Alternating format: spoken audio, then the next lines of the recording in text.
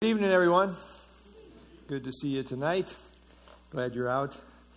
And praise the Lord for the ongoing Awana Youth Group Ministries as well. Let's have a word of prayer for all of us. Lord, again, we thank you for the privilege to assemble in Jesus' name. Thank you for each one who's able to come out tonight and for all the kids in the youth ministries. We pray for your blessing upon those tonight. Pray that keep all the kids safe, but above all for the Word of God to penetrate their hearts and lives. Just be with each one of the teachers and may we be used of you, useful for your glory as we build into one another's lives. So, Lord, again, thank you for your word, and pray that you would minister to our hearts as we study now. And again, thank you for the privilege to pray. I pray in Jesus' name. Amen. All right.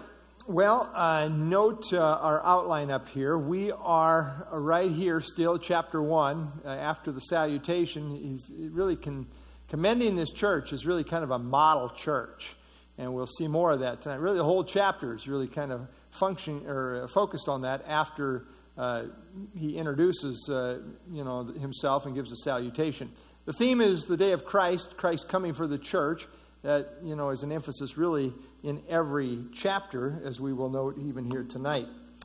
And after he gives his greeting, as I say, we come down to this key little verse here, knowing, beloved brethren, your election by God. Well, that's an interesting verse, because how do you know somebody is elected? Election is choice, God's choice. How do you know? He says knowing, right? Do you know who the elect are? What's that? Well, yeah, right. That's true. But, we know because of the fruits, right? At least we get a big hint. We can know, and God ultimately knows all things. The wheat and the tares do grow together, and sometimes it's hard to know the wheat from the tares. That is the point of the parable there. But, there are certain people, as we go along, there's a definite confirmation in their lives that they are true believers. You really don't want to be in that category where Christians are walking around saying, well, I don't know, maybe. And there's a lot of people in that category, frankly, where we say, I'm not sure. I just don't know quite where they're really at. Paul wasn't saying that about these folks. He was quite confident that they were saved. And so note there's a context to this verse here, verse 4, when he says, knowing, beloved brethren, your election. Verse 3, remembering without ceasing your work of faith, your labor of love, and patience of hope. So he saw faith, love, and hope in their lives in a very vibrant way. And then it goes on, as we saw last time in verse 5, for our gospel did not come to you in word only, but also in power and in the Holy Spirit. Life-changing power. The Holy Spirit was at work as they came to them, as the gospel came to them. And he says, and in much assurance, as you know what kind of men we were among you for your sake. It's interesting, this whole theme of election, because really it's kind of the driving thing in this chapter, in the sense that the reason he's saying, I know that you're the elect, is because of what he sees in their lives. And the rest of the chapter is really kind of developing that. We don't know much about election other than the reality of it. Dr. Whitcomb was really a key mentor of mine. And him and Zeller say at one point, there is a problem whenever God's sovereignty is emphasized to the neglect of man's responsibility. And there's a problem wherever man's responsibility is emphasized to the neglect of God's sovereignty. Either can lead to serious error. The pendulum swings, ridiculous extreme, bypassing the truth which lieth between. That's an old saying there that they're quoting, but it is true. There's a lot of things on the God side of things we just don't fully comprehend, and so we leave it with God. And yet at the same time, we see here that they responded in such a way that he says, knowing, beloved brethren, your election by God. It's convincing that they really were the elect, that they really were the saved. Okay, as we go on here, he's talking about the evidence that he has seen in their lives, how they received the gospel, and the evidence then that he saw in their lives. How long did Paul spend here, by the way, at Thessalonica? 3 weeks. Formally, 3 weeks in the synagogue there, as we find in Acts chapter 17. He may have spent a little more time behind the scenes, but it was not a real long time, like when he goes to Corinth and spends 18 months there. I mean, this is a very short time to have this kind of fruit. It's amazing what God did. And I think Paul was just praising God for what he has seen in terms of what's happened in their lives. The Holy Spirit, like he says in verse 5, that the gospel came not only in word only, it wasn't just a bunch of words, but there was a movement of the Spirit, but also in power and in the Holy Spirit. Life-changing power of the Holy Spirit was evident in their lives, which is always exciting to see.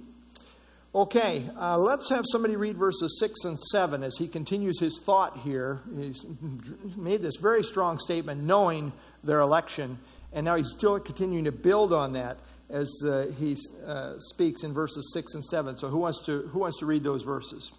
Yeah, go ahead, Andrew. And you became imitators of us and of the Lord, for you received the word in much affliction with the joy of the Holy Spirit, so that you became an example to all the believers in Macedonia and in Achaia. Okay, thank you. Notice this emphasis on human responsibility here too. He says at the end of verse 5, as you know what kind of men we were among you for your sake, and you became followers of us and of the Lord. Boy, this is kind of interesting, isn't it? I mean, he's putting a real emphasis on human responsibility in terms of how they behave themselves and the character that these Thessalonians saw in their lives and how that made an impact on them. And so we don't say, well, it was just the Holy Spirit. The messenger didn't really matter. No, the messenger really did matter here. Human responsibility does matter in terms of, not only the response to the gospel, but also the messengers of the gospel. And there's a real emphasis here. End of verse 5, as you know what kind of men we were, and you became followers of us. Real strong emphasis here. Notice this, you became followers. You became followers of us and the Lord. What's the word we commonly use to denote follower in the New Testament? Disciple, right. Go and make followers. Go and make disciples. A learning, believing follower. That's the idea of a disciple. And so they became followers. This is Paul's recounting of their testimony. I think a faith that doesn't follow is a bogus faith. It certainly follows imperfectly, and you start as a baby, right? You don't have much knowledge. But I do think true faith follows. Christ says, my sheep hear my voice, and I know them, and they follow me, right? I mean, that's the indicative of true sheep, is that they follow the shepherd. These were followers.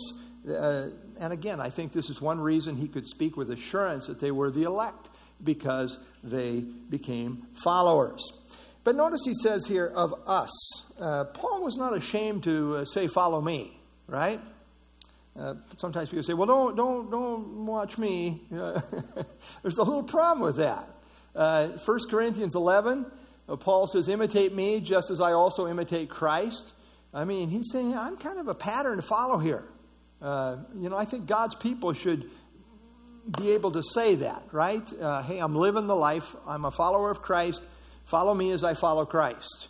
And that's a good qualifier. Don't follow me just because, if you watch carefully, I don't care who you're looking at, you're going to find faults, right? Because none of us are perfect here. But we should be those that have lives worth emulating. And Paul says we were those kind of people. We put the living God on display in our lives.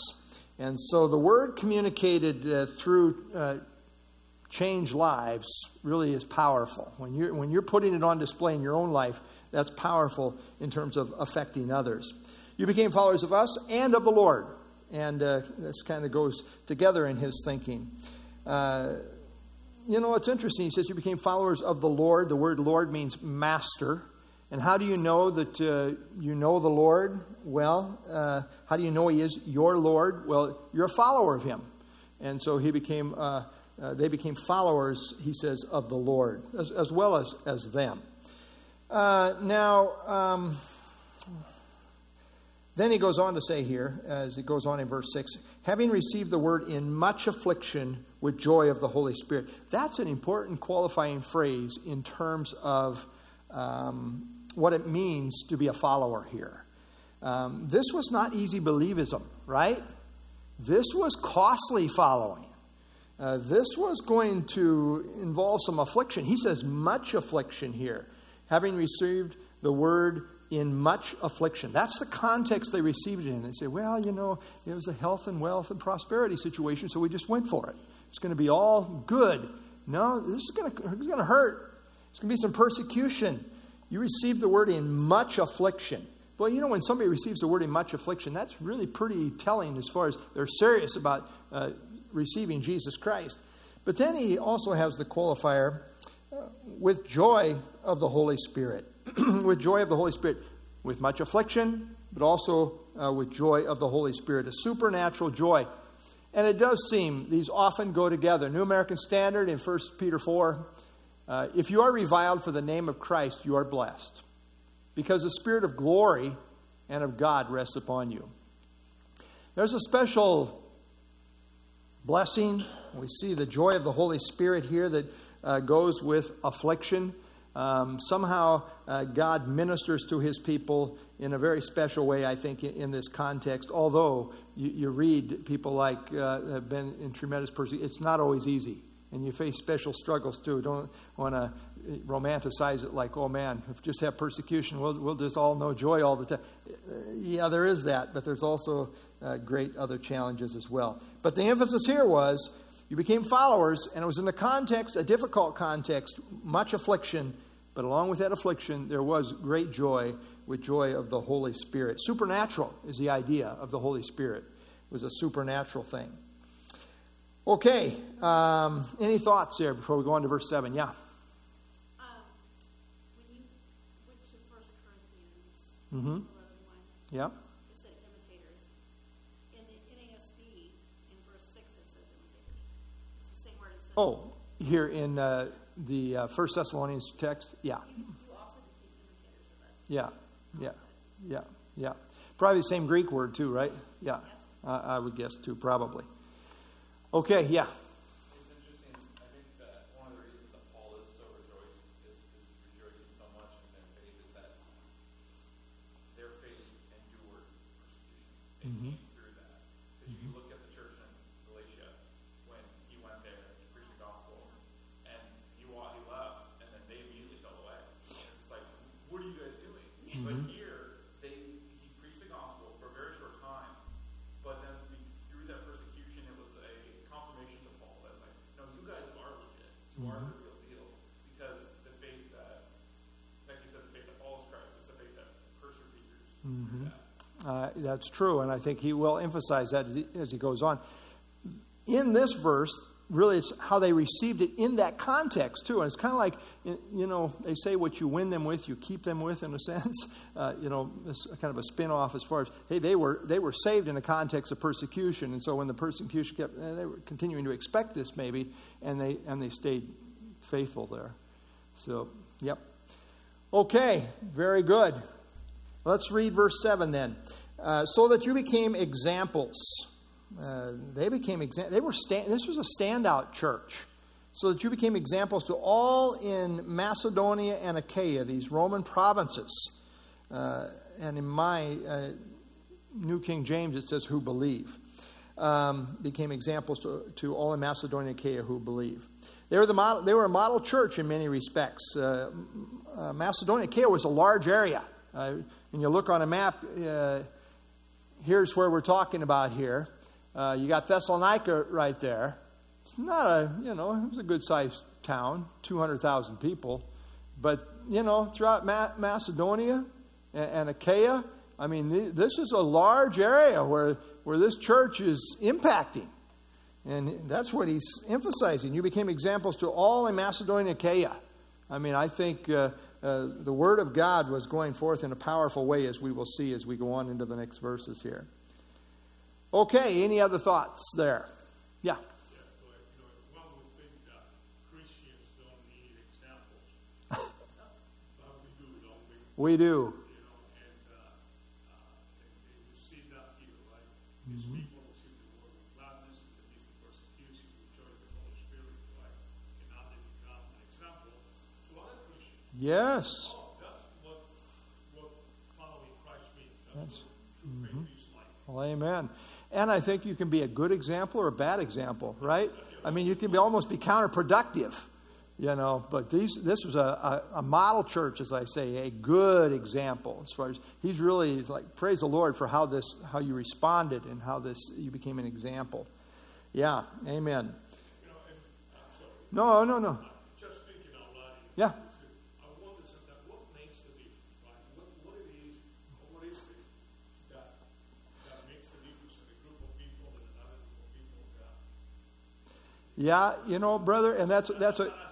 No, and I don't know that anybody has a definitive answer, but it's true. We know it's the grace of God that brings us, and yet, it is interesting. You say, well, did the grace of God fail with these over here? No. This is where that human responsibility does come into play here, and there is accountability. We are stewards of the grace of God, and so, and yet at the same time, on the flip side of what I'm just saying, he who has begun a good work in you will perform it until the day of Jesus Christ. He disciplines all of his children to build holiness. So you got all of that in the equation. You would think that, I remind myself every morning in my prayer time what the Lord has done for me. So you would think that every believer should be on fire. Yeah. Well, you know what, brother? I think if we saw clearly, we would be. We get distracted, right? So, yeah, amen. Very true. Okay, let's have somebody read verse 8. Verse 8. Who wants to read that? Yeah, Amy?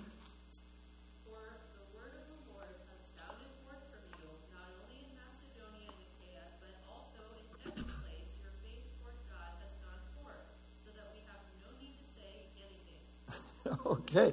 I don't know that you get a higher commendation than this from the Apostle Paul. Right, as a church.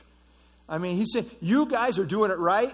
You are an example in this whole areas where we would think that we need to have a gospel witness to reach out. You've done it. I mean, this is, he's not the Lord, right? He's just the Apostle Paul, but it's almost like well done. For from you the word of the Lord, which is another way of saying the gospel. And there's a real emphasis on lordship and on God here in this whole surrounding context. The word of the Lord has sounded forth, literally blasted forth. I mean, it went forth with power from this church here. They were not ashamed. They were aggressive in their evangelism, it would seem, in this whole area, just blasted out there in these large areas of these Roman provinces. For from you the word of the Lord has sounded forth, not only in Macedonia and Achaia, but also in every place. So the whole surrounding area was impacted by their witness. Let's see here. In the book of Revelation, of the 7 churches addressed, only 2 are not rebuked by Christ. So 5 out of the 7 really have a stern rebuke. The 2 that are not rebuked, they are the church at Smyrna, which was under persecution, and the evangelistic church at Philadelphia. The church of Thessalonica was characterized by both persecution and evangelism. I often say, you want persecution? You want evangelism? You want to evangelize. I mean, these are the 2 churches that weren't rebuked. It's interesting here, this is a church that's under persecution, and yet they're doing great evangelism. You say, well, because of persecution, we're going to pull back. They didn't, right? They didn't. In fact, the word of the Lord, he says, has sounded forth.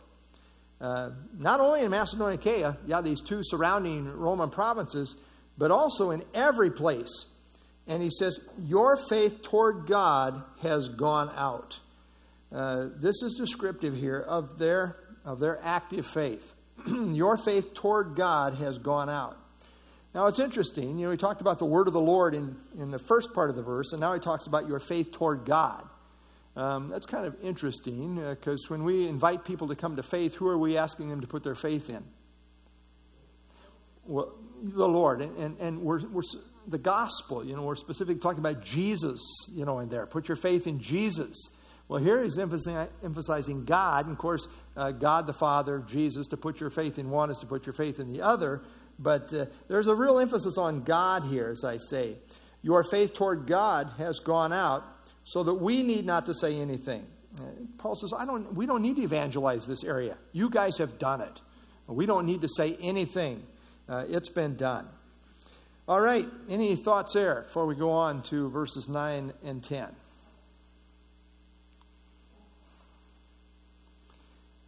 Anyone? Okay. Let's have somebody read verses 9 and 10. Who wants to read that for us? Yeah, Vince? 9 and 10. Yeah, 9 and 10.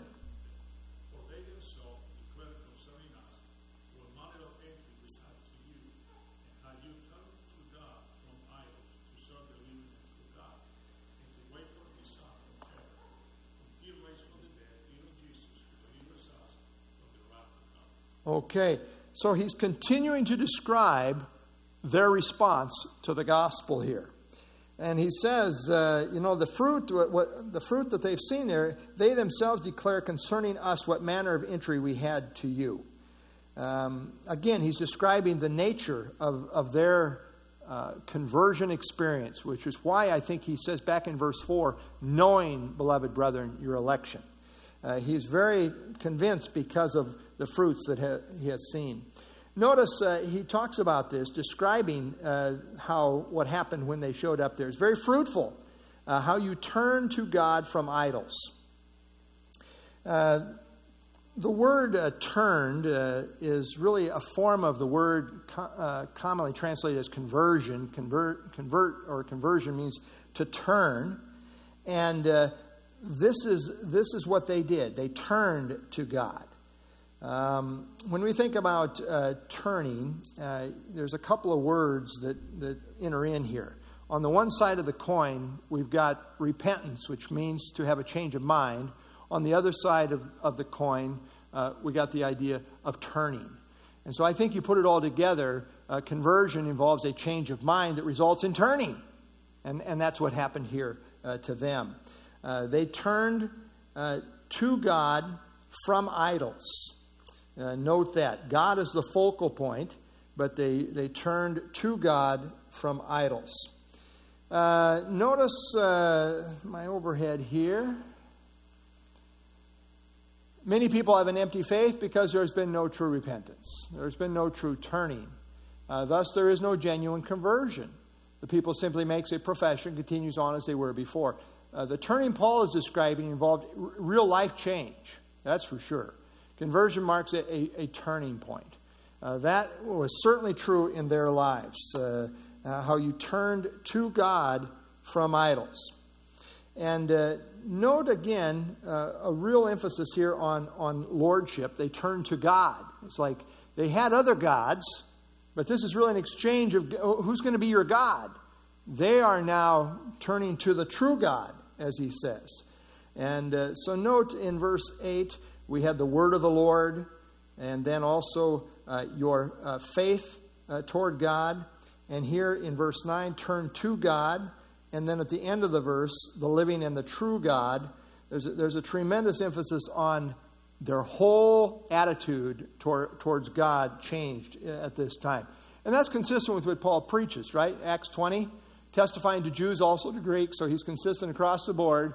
Repentance toward God and faith toward our Lord Jesus Christ. There's a change of mind in regards to God. I like to say repentance is saying, God, I'm wrong, you're right. Yeah. So with those people, those individuals, what you do is it more prayer for them, more sharing your faith with them, or giving them to the Lord?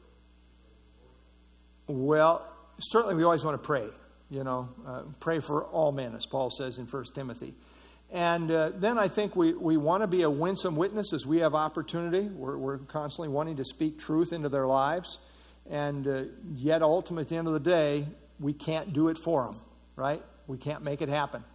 So we really, a good prayer I think is verse 5, where he says, our gospel did not come to you in word only, but also in power and in the Holy Spirit. We are praying for the Spirit to work. As Paul said to the Corinthians, that his message came in power and demonstration of the Spirit. We are really dependent on the Holy Spirit to get a hold of people. And, sometimes that doesn't happen. You say, well, Jesus had 12 disciples. One was a Judas. What happened to him? Jesus failed? No. Why did Judas not respond? Well, I know it's all on him. That's his responsibility before God. God has made us with, a will, and we have choice. And how that enters in, it's not, like I say, I don't buy the zap theology where God just zaps people.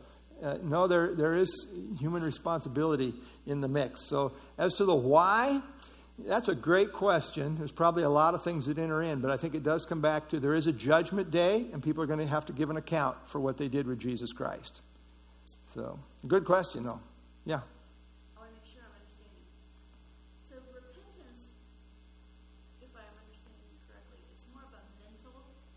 The turning is the shell of the mental change. Mm-hmm. Yeah. Literally, repentance means to have a change of mind. And we talk about change of heart because mind and heart are often used interchangeably in the New Testament scriptures. So to have a change of mind, a change of heart. But then I think that demonstrates itself in there's a turning. If there's no turning, there's been no real change of mind. Yeah, right. They say change your mind, but that change your mind is like much like. We see that in the book of Revelation that they didn't turn from the evil ways. We saw that repentance, right? Right. Yeah, I changed the way that I think, but it has to impact my life. Absolutely. Change my life, the way that I behave. Right. Where's the repentance? Oh, exactly. Amen. Yeah, actually, it's bogus. I mean, you haven't really changed your mind fundamentally. And like I say, the Bible says it's with the heart that one believes, under righteousness. So I think, we really are describing a change of mind that is a change of heart that relates to the will, the affections. Your whole disposition towards the truth is changed in that whole process. But it's a work of the Holy Spirit too. It came in the power of the Spirit, not in word only, but the Spirit was at work there. So I always think about, that last invitation in the Bible where the Spirit and the bride say, come. The Spirit is working. The bride of Christ is saying, come. We're both saying, come. We're giving the outward invitation. The Spirit's working in the heart. Somehow there's, mystery. And yet, as Paul says, I have planted, Apollos water, but God gave the increase. It's God who does it. And yet he uses us in that whole process. There's lots of interesting connections in that whole process. Yeah. Right. And God wouldn't need to use prayer, right? But he does. He uses prayer. He works through us. So, okay. Amy, did you have your hand up?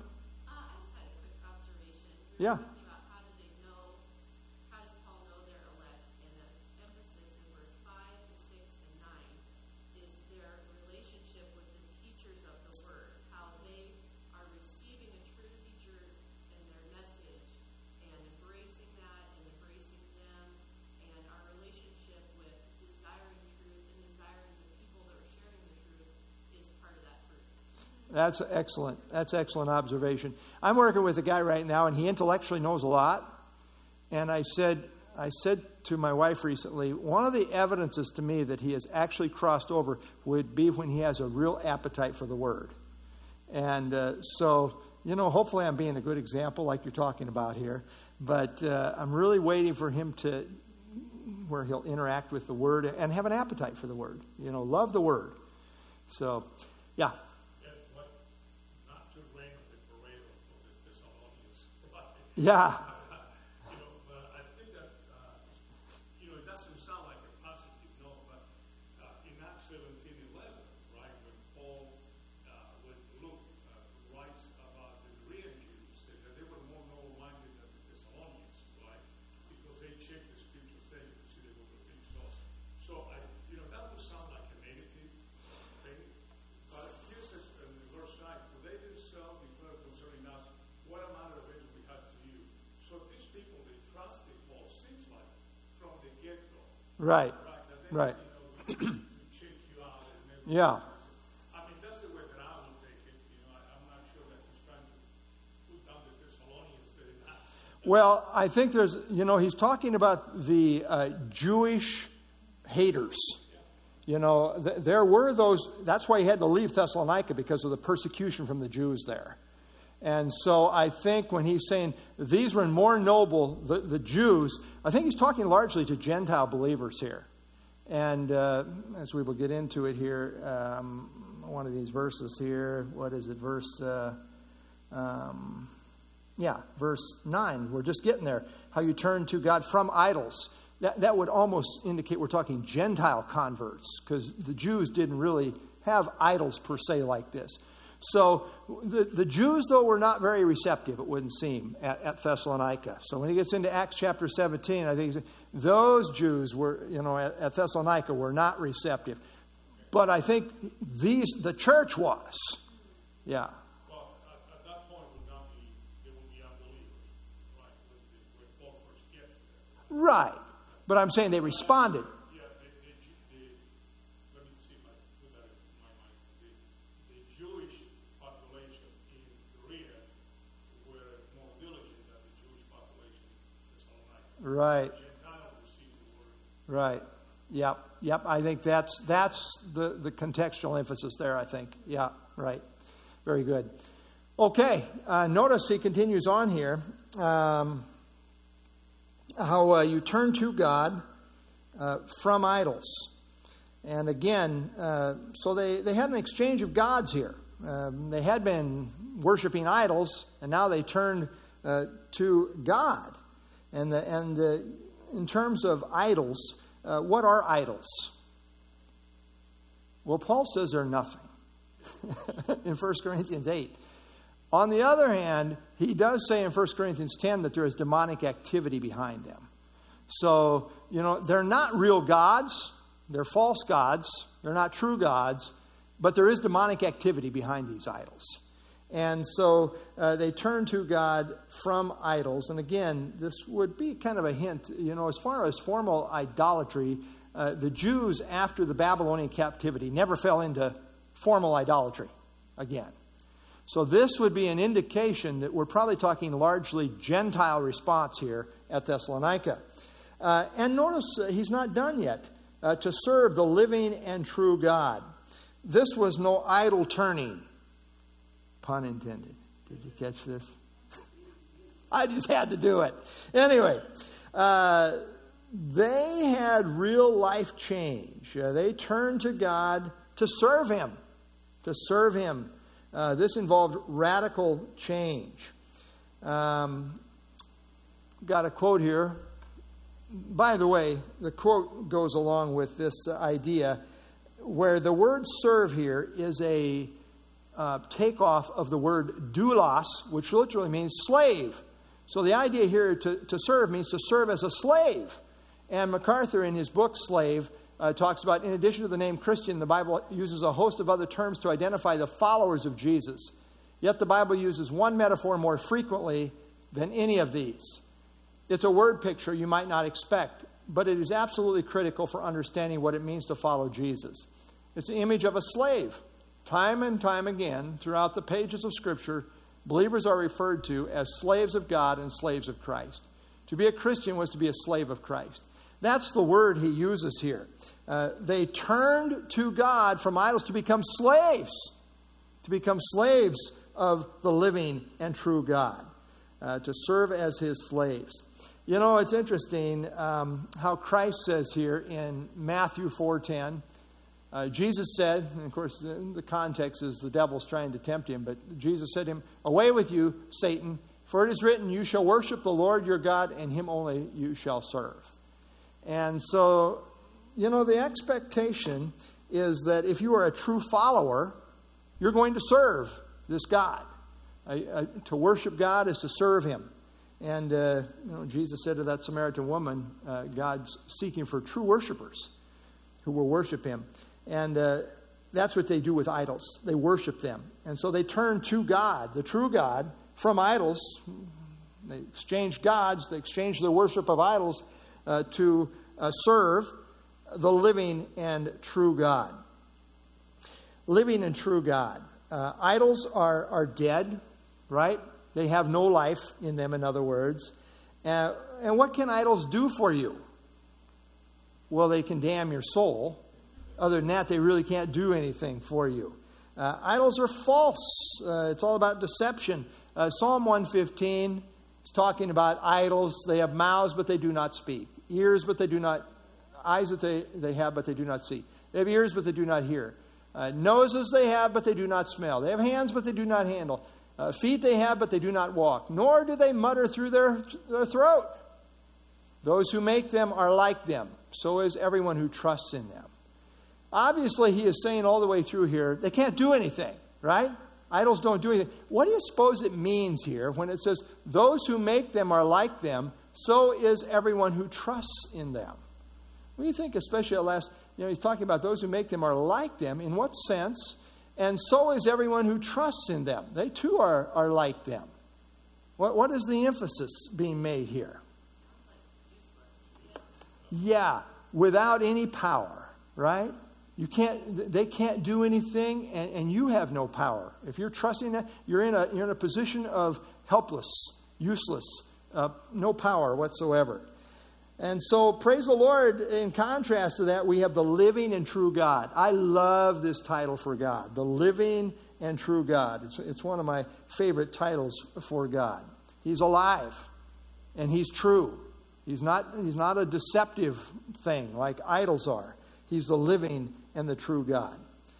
Okay, anyone else? Any other thoughts there? Yeah. I was thinking about, as human beings, we are all the slaves. Right. We are the slave of sin, Uh-huh. or we are slaves of Christ. Amen. We're all the slaves. Yep. And when we come to Christ, there is a change of owners in Christ. Yep. We are somebody else's slave. Yeah. We are not there alone. There is an authority over us. Yep. Yeah, you're going to serve somebody or something. What's it going to be? Who's your God going to be? Who's your master going to be? Yep, that's a good point. Amen. Yeah, Andrew. It's almost like it's emphasizing lordship. Yeah, I think so. I think he's coming very close. The point I wanted to make, when you talk about idols and the demonic activity behind them, Yeah. I think that only goes to emphasize the miracle of conversion, that and emphasizes how hopeless Yeah. we are in our state of sin, that there is nothing we can do apart from the miracle of God intervening in our soul and reigniting our essence, our soul essentially. Like there is human responsibility. We have to come to God on Yep. His terms. Yep. But without God performing that miracle in a person's heart, Yep. there's nothing that can be done. We are so lost. For sure. I mean, we are responders, right? God is always the initiator. I mean, God is the one who is even what I call the enlightenment of conviction. God brings that. And, we get into this whole thing. Again, I don't think God just zaps them. They do respond. And yet it's the work of God bringing them to that point. So, yeah, amen, for sure. Okay, let's finish out here, verse 10. Notice all of these things that qualify them as far as how they received the gospel and the servants of the gospel. And then he says, to wait for his Son from heaven, whom he raised from the dead, even Jesus, who delivers us from the wrath to come. So they were saved, and what did they start doing? Well, immediately they started to wait for Jesus to come from heaven.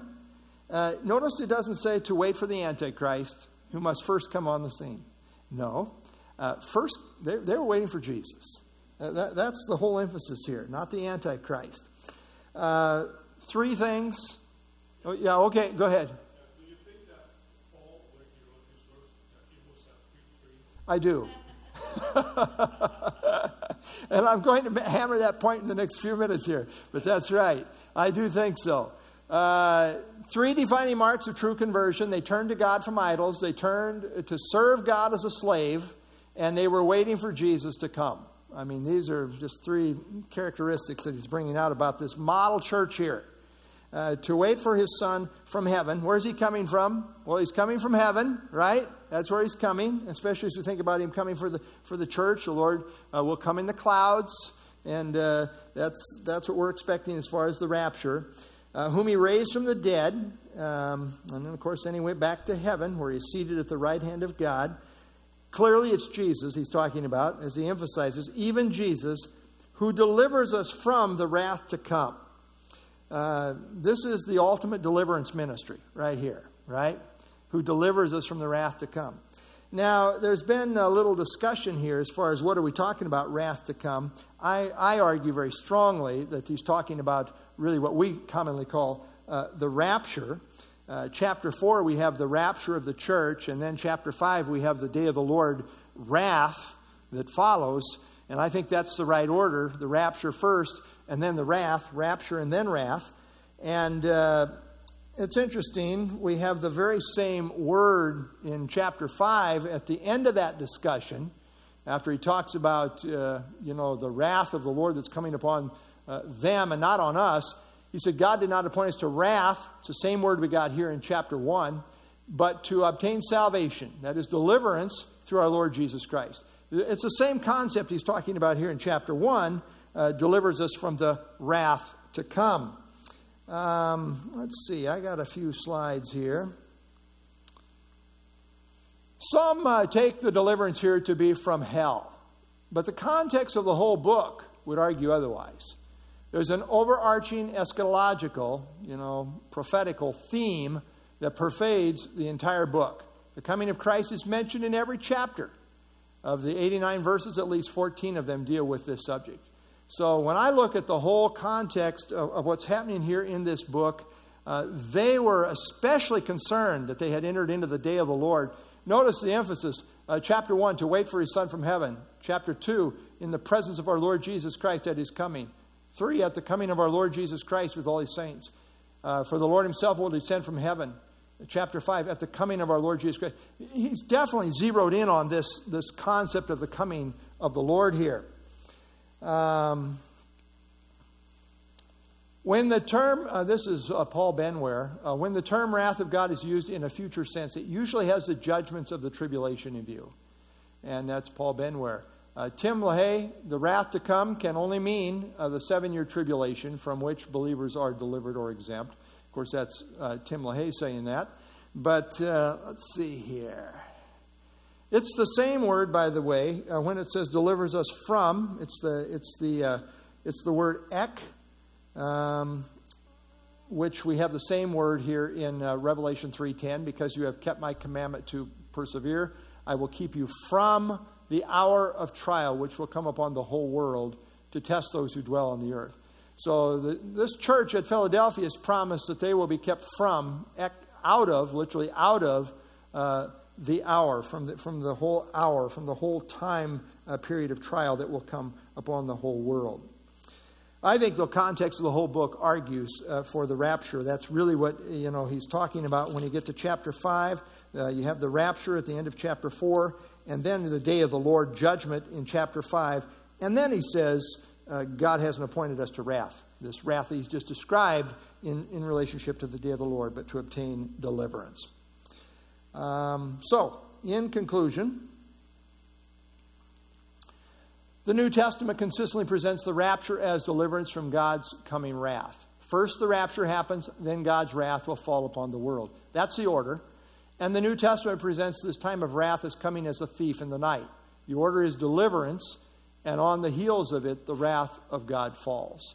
So that's my theology. That's what I think. All right. Any other thoughts as we wrap up here tonight? Yeah.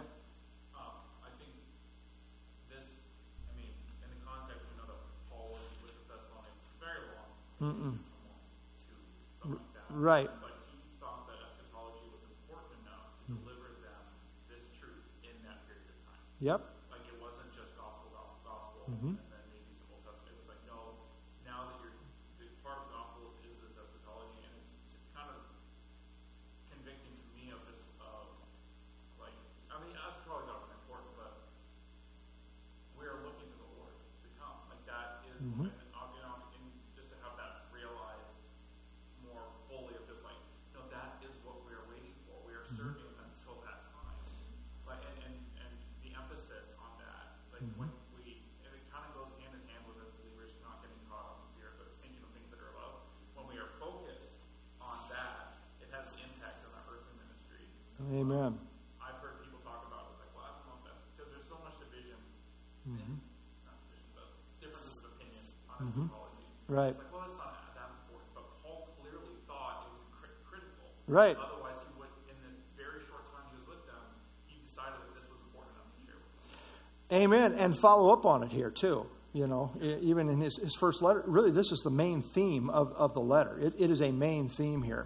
And even from the very beginning, he's talking about that they were saved. They turned to God from idols to wait for his Son from heaven. I mean, they didn't say, well, you know, somewhere into your maturity, you're going to start waiting. No, they were right there from the very get-go of their conversion. So this really emphasizes the imminence, what we call the imminence of the coming of Christ, that it could happen at any time. They were waiting. You say, well, they were very naive. We no longer have to wait. I think we should be waiting just as imminent, just as they were, just with the same mindset. Yeah, Vince? Yeah, I was thinking along those lines, a couple of things. Like, it's, you know, when these people are preaching the word, they're evangelizing, the sound is everywhere, right? But then they're going persecution. And when a person is undergoing persecution, you look for a brighter future. Yes. Like you said, Lord, you know, and the interesting thing, you know, they didn't say, well, we're having a tough time, we're going to wait for the Lord doing nothing. No, we're having a tough time, we're going to wait for the Lord doing something. Right. So they're motivated by two things. They're motivated by the persecution, seems to they're motivated by the coming of the Lord. You know, and I like to say, you know, they're not waiting to see if He comes. They're waiting because they know that He's coming. Amen. They're anticipating, but in that anticipation, they're not just at home getting comfortable. So just, you know, we have some more shish kebab. Yeah, right. Right. Where, like, we don't come. We're enjoying this too much right now. You know, it's kind of like Paul writes in Titus 2:13, right? Looking for the blessed hope. And hope is the idea of a future expectation that we are desiring. And if you're under persecution, that really is a vibrant hope, right? I hope He comes. Even so, come, Lord Jesus. Yeah. Yeah. Amen. But we have it too easy. You know, life is grand and we enjoy and all the pleasures of life. Yep. You know, and Lord, you delay a little more. You know, and I think that we misjudge and misunderstand what a glorious thing, you know, heaven is going to be. I don't know what it's going to be. Right. But it's going to be a whole lot better. Well, no question. No question. To die is gain. It is much better than anything here for sure. And, you know, I don't want persecution, right? I don't want my grandkids to have to go through persecution, you know. But God is sovereign. And if it comes, He will use it for His glory. But, you know, none of us being human, we don't want to go that way. But sometimes it might be for the greater good of the body of Christ even. You know, we're living in a post-Christian era right now where we are the definite minority, especially if you're of a certain, you know, pigment. I mean, we're just not in the politically correct category right now. And we see, you know, so we kind of chafe against this sometimes. But, you know, God is sovereign. And He's able to use whatever we're going through. All right. Very good. You know, I've said this, and I probably shouldn't say it too much but my ritual, if you want to call it that, in the morning is when I get up, I've got 3 bay windows, and I'll open up the window and I'll say, perhaps today, and I'll quote, you know, there's 3 major rapture texts in the New Testament, right? Where's the first one found? Going in chronological order or in the order of the New Testament. John 14, right? I will come again and receive you to myself. So let not your heart be troubled. I'll come again. I'll quote that. I'll say perhaps today. Just to myself. I'm not shouting it out loud. Janie's still sleeping after all. Open the next bay window, and I'll say perhaps today, and I'll quote from, what's the next place? No, before that. 1 Corinthians chapter 15. Perhaps we shall not all sleep, but shall all be perhaps today. You know, and I often think about my parents who have gone on to be with the Lord when I say that. And then I'll open that third one. And where's that? 1 Thessalonians chapter 4. Perhaps today the Lord Himself shall descend from heaven with a shout, with the voice of an archangel. I always thought it'd be really cool if I said that one day and it happened. Yeah. One of them does. The last one actually does. But, we know at the second coming, we definitely want to look east, right? Because he's coming to the Mount of Olives. When he's coming in the clouds, is it going to be over Jerusalem? I don't know. I don't know. Looking in the wrong direction. Well, yeah. For John 14, 1 through 3, 1 Corinthians 15, 51 through 58, and 1 Thessalonians chapter 4, 13 through 18. Yeah, that's good. All right. Any other thoughts as we wrap up here tonight? Praise the Lord for this. These guys were, they were saved to wait for his son from heaven. I think it's always been the church should be waiting. We should be watching. And it's true all down through the ages. We've hoped that Christ's going to come in our lifetime. And he may. He's going to come sometime. He has to come sometime. Might as well be in my lifetime, right? Well, we just don't know.